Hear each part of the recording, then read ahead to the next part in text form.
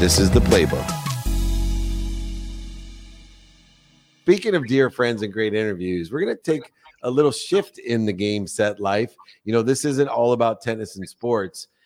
This is a guy who's been chipping away. He's a chip off the old block. He's a true entrepreneur, and he's just an amazing entrepreneur, but in a different place. Mikael Brandrup, he's an artist extraordinaire. He's done a few things in sports with his art, which I've been blessed to purchase a few little items from Tops that he painted. But Mikael, welcome to Game Set Life. Thank you so much for having me, friends, and a pleasure to meet you too as well, Rick. Mikael, listen, welcome to the show.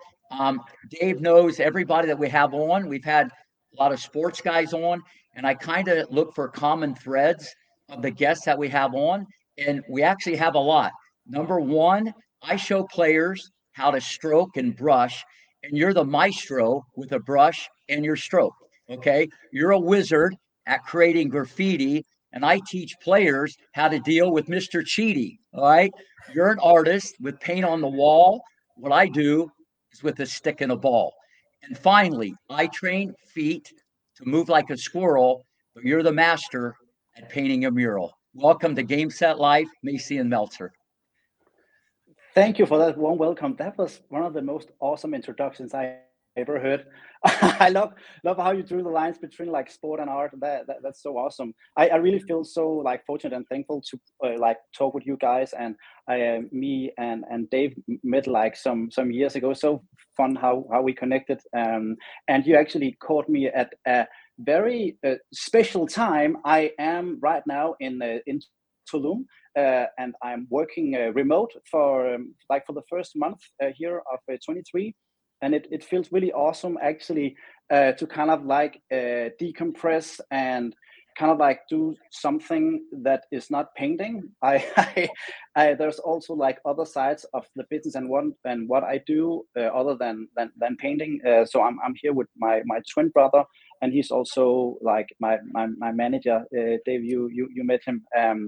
And so we're really just working remote and kind of like zooming out, and it feels amazing. So I was so happy because the first couple of weeks I've actually just been like vacation mode, and now I'm doing like all my routines and everything, and it feels great to doing it remote. I have like the beach just right behind me, and I just found like a quiet corner here at the little beach hotel I'm staying at to talk with you guys. Well, you're one of Mikael, one of the most creative people that I know, and you know you started in the corporate world though, and your art was very much about providing a corporate value of being creative for branding or for products. That career has evolved to obviously your own personal branding and your own art, but you've applied it to many other aspects, including sports. And entrepreneurship. What are some of the things that you've learned about being an artist that allows you not only to be creative, but to make your own money, to have your own business, and also apply it to things that you're passionate about?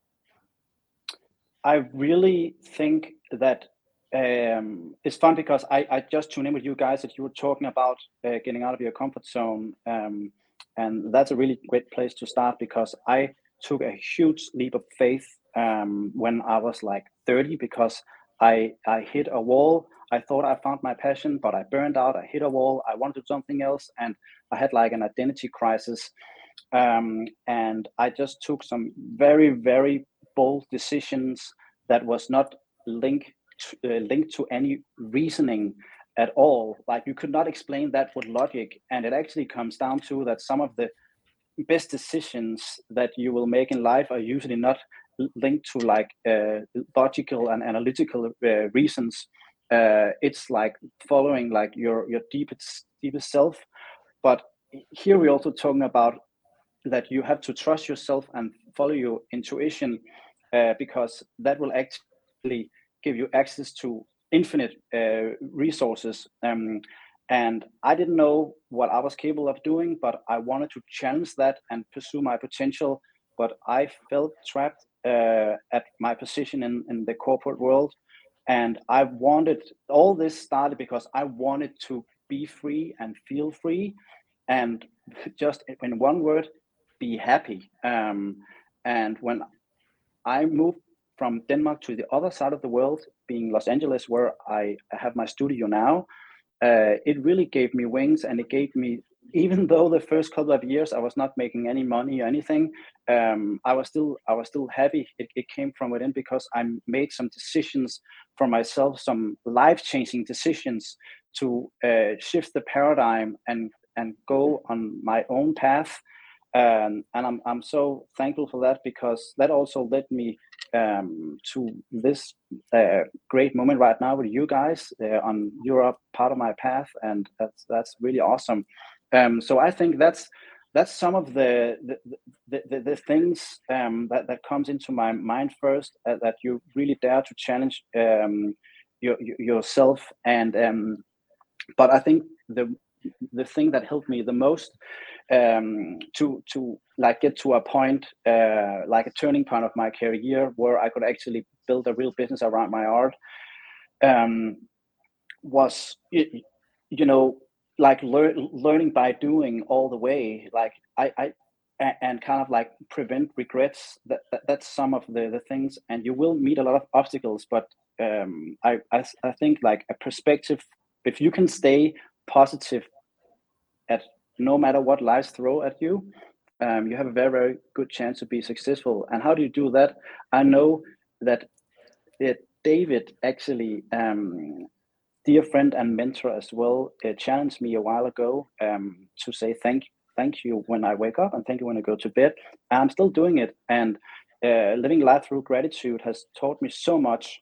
And now it sounds a little weird, this, but I'm almost excited for my next failure or fuck up, because I know then I will learn, then I will progress the most. When that happens, I'm just like, whoa, just like a full eye opener, because you just live in this box, and then you fuck up, or you do like you have like a struggle and hardships. Now I'm just excited for all that, and because that's when you grow the most.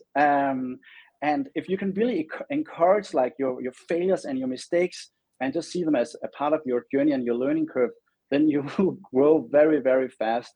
And it's when you grow, like I, I I feel the most alive and the most happy, to be in the pursuit of my potential. First off, I love everything you just said.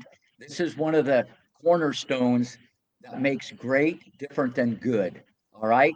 You went all in, you had a passion, you risk everything, you weren't going to be denied. You get knocked down, you're going to keep going. You risk everything. Even if you were on the street, you were going to do it your way. And the only time you fail is when you exit. It Yeah. might take a day, a week, a month, it might take 10 years. But if you just stay the course, all those qualities you get along the way will make you stronger. And I love the fact that you said you can't wait to your next failure, because it might be tomorrow. So I don't know when it's going to happen. But at the end of the day, if you can look at it like that, and the people listening pay attention to that, it's gold on gold. Dave, that's epic what he just said. Yeah, one of the other interesting things, and it's so common within champions to have that type of perspective. But one of the interesting things is that, unlike an athlete, an entrepreneur can really feel stuck, right? We a lawyer can, I see him, doctors feel stuck, on people feel stuck in their life, and they feel all this pressure that they're going to disappoint other people by doing what makes them happy and going all in with what makes them happy.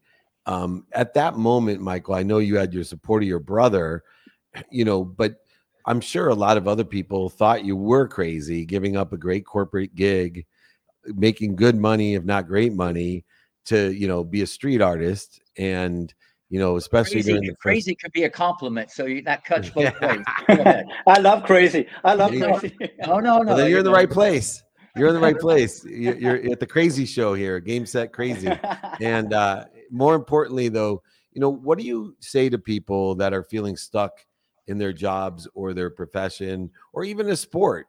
There's guys in history that, and Rick has coached some of these people. They felt stuck, that they're doing it for their parents, or they don't love it. So what do you tell someone that's feeling stuck today about going all in with what they believe in?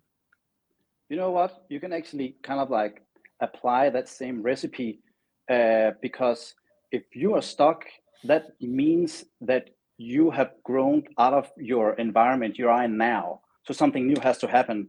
So you can actually be thankful for your stuck, because that's like your mind telling you that something has to happen, that you can't like hit the wall and you can't walk around anymore doing what you do. You have more inside you, you have more potential that need to be unleashed. And I felt it on my own body, and it's not a very nice experience. You feel uncomfortable, and remember, uncomfortable is good. So you feel very uncomfortable, and it's not a very nice place to be in. But I always try to travel in the future, and look as an older self talking to the self I am now, and like, you will look back at this moment right now where you feel stuck, and you will like laugh and be thankful for this moment, because in 1 or 2 years this will be the turning point of your career or your personal life, or wherever it is that you feel stuck. So it again, it's a moment that you have to embrace, and take like a full action of. And if you don't know what to do, like, maybe you listen to your deeper self, maybe you travel away from everything, and like recenter. Or maybe you just do something that you have never tried before. Maybe you start doing martial arts, or maybe you do a bungee jump, or maybe you will, if you like, I had a like a, let's say, like a struggle, speaking to a lot of people, and I didn't feel like safe, standing up in a room and talk to a lot of people. And then when my old school invited me to have a lecture on entrepreneurship in front of like hundreds of people, it scared the shit out of me, but I did it, and I was changed everything. So you go ahead and do what scares you, and your deepest fears, you face them. And I think that that feeling, the feeling of being stuck, like, will vanish as thin air very very fast. Two So things there. good. Fear is the greatest motivator in the history of the world. So fear is good, and once you get pushed in there, you're going to learn. But if we could go back down memory lane a little bit for the people watching, can you tell us their early days in Denmark and the backyard and painting the panels, graffiti, and did your mom freak out about what's my son doing in the backyard with the paint, and how this all started? Because I think it's important for everybody to know, because people look at the moment and they look where they're at now and they don't understand the journey. So could you back it up a little bit and talk about that? Yeah, definitely. So I always loved to like draw and paint, but it was always a hobby for me. And it was kind of just like that. I love painting, and I didn't grab a spray can until the year 2000. So that's like 23 years ago. That was the first time I picked up a spray can, and it kind of like changed everything. Like, wow! And I started painting graffiti in my early teenage years, and um, my parents were like very supportive, and they were trying to keep me off the streets painting the trains and the rooftops. So they they would offer me to paint like Good wood panels in parenting. the Good yeah. strategy. And you know what, I like that, because it actually made me work in a different ways. I really like took my time like putting in the work, and that is where my passion was, to take my time and create something I could like really be proud of. um, but it was always a hobby, and I started studying graphic design. I also served the military. That was like a great time for me as well, where that was the first time I really looked like fear and what am I capable of doing just straight in the eye. And I could see that I was performing at 40 or 50%, but I thought I was doing my best. But no, like sometimes you just have to uh, feel extreme pressure from your environment, or from like here, like it was the military, where I was pressed way beyond my boundaries. And I think that I took that with me, to my further adventures. I started an education as a graphic designer. However, halfway in, I wanted to start my own company. Here I am, 22 years old, and I'm starting my first business with a friend and my brother, and that is design agency. and I had the best education and a great apprenticeship. I was doing movie posters and everything. And the company that had where I had the apprenticeship, they actually sued me because I skipped like I kind of like canceled the educational contract I had with them. That was 4 years, and I skipped halfway in. And I was starting a competing business with them. I started my own business. They sued me, and the school where I studied, they hated me because I was a great student and a great example for them. And then I was, skipping, starting my own. However, a few like it was the company right out of my apartment with my brother and a friend, and for 2 years we were living on like bread and water, and then suddenly we start getting the good clients, and we got like press and everything, and then the school called me if I wanted to come have a speech in entrepreneurship. And the people I was studying with from my old class were on their final year. It was really so mind blowing. They were still studying, and I had my business for like 3 times at that time. But so I had like some crazy experiences through all that corporate life, with a lot of things that was actually my education. I was just like learning by doing. I was learning like through real life happenings, like lessons that you will never forget, because it's real life slapping you right in the face. So you implement that right away. Um, but 6 years into the agency, we had great clients. Chiquita Bananas and was some of our biggest clients. But I burned out, and I wanted to dedicate myself to my art practice. So I was doing my graffiti and my art on the side of the design agency, but it wasn't enough.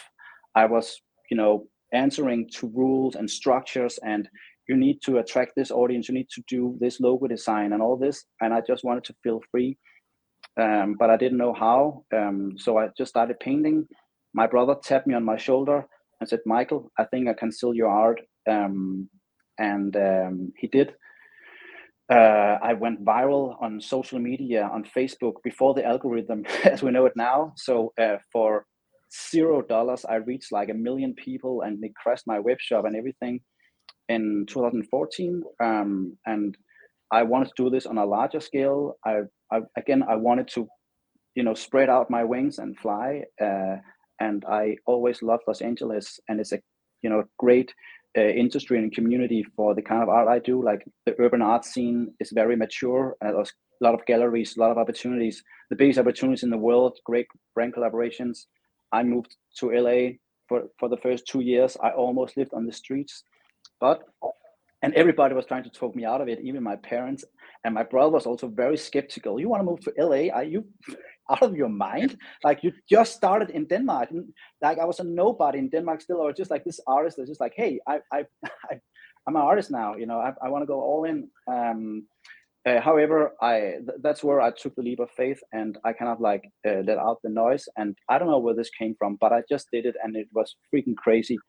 And but I also made kind of like a deal with myself that I wanted this so much that if that means that I have to live on the street, then I'm ready to live on the street. Like, I want to do whatever it takes. I wanted this too bad to succeed as an artist in LA. And it almost were a moment where I had to like move out of this like ghetto apartment I had in the bad end of Hollywood, sharing it with a guy I didn't know. And when my brother came over, he would sleep on an air mattress and stuff like that. But after 2 years, I picked up, I got some projects in, and then suddenly I had LinkedIn, Google, American Express, and Nike lined up as brand collaborations within like 3-4 months. I got on the biggest talk show in Denmark, and like suddenly the galleries reached out. "We want to represent you. We want this, we want that." And since I collaborated with Bentley and American Airlines, and I worked with some great galleries. I just did the Wynwood Walls Museum as well, and so, but it's just a crazy journey. Like, it took me 30 years to figure out that this was my path.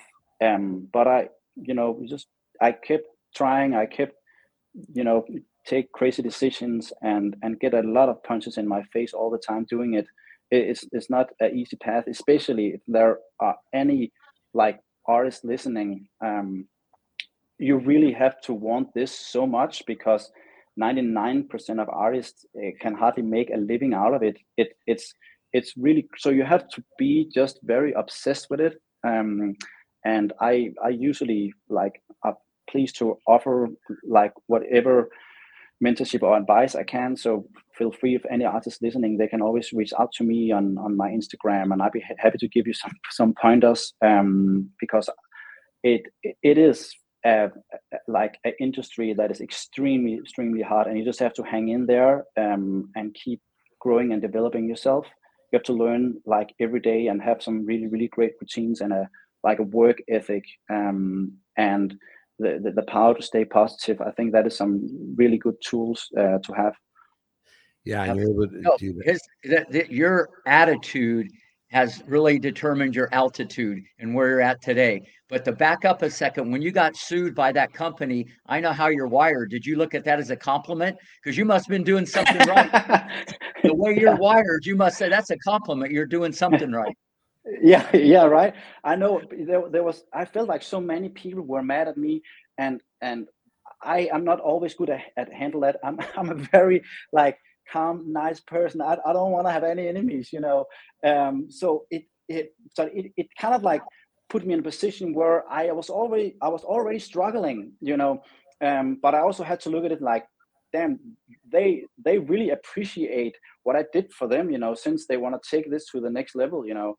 Yeah. So yeah, it was hard at that point. I was a very different version of who I am now, but I handled it as an like as good as I could, and I saw it like a bump on the road. It was not going to change anything for me. I was locked. I was like razor focused on which direction I had to go, and nothing could change that.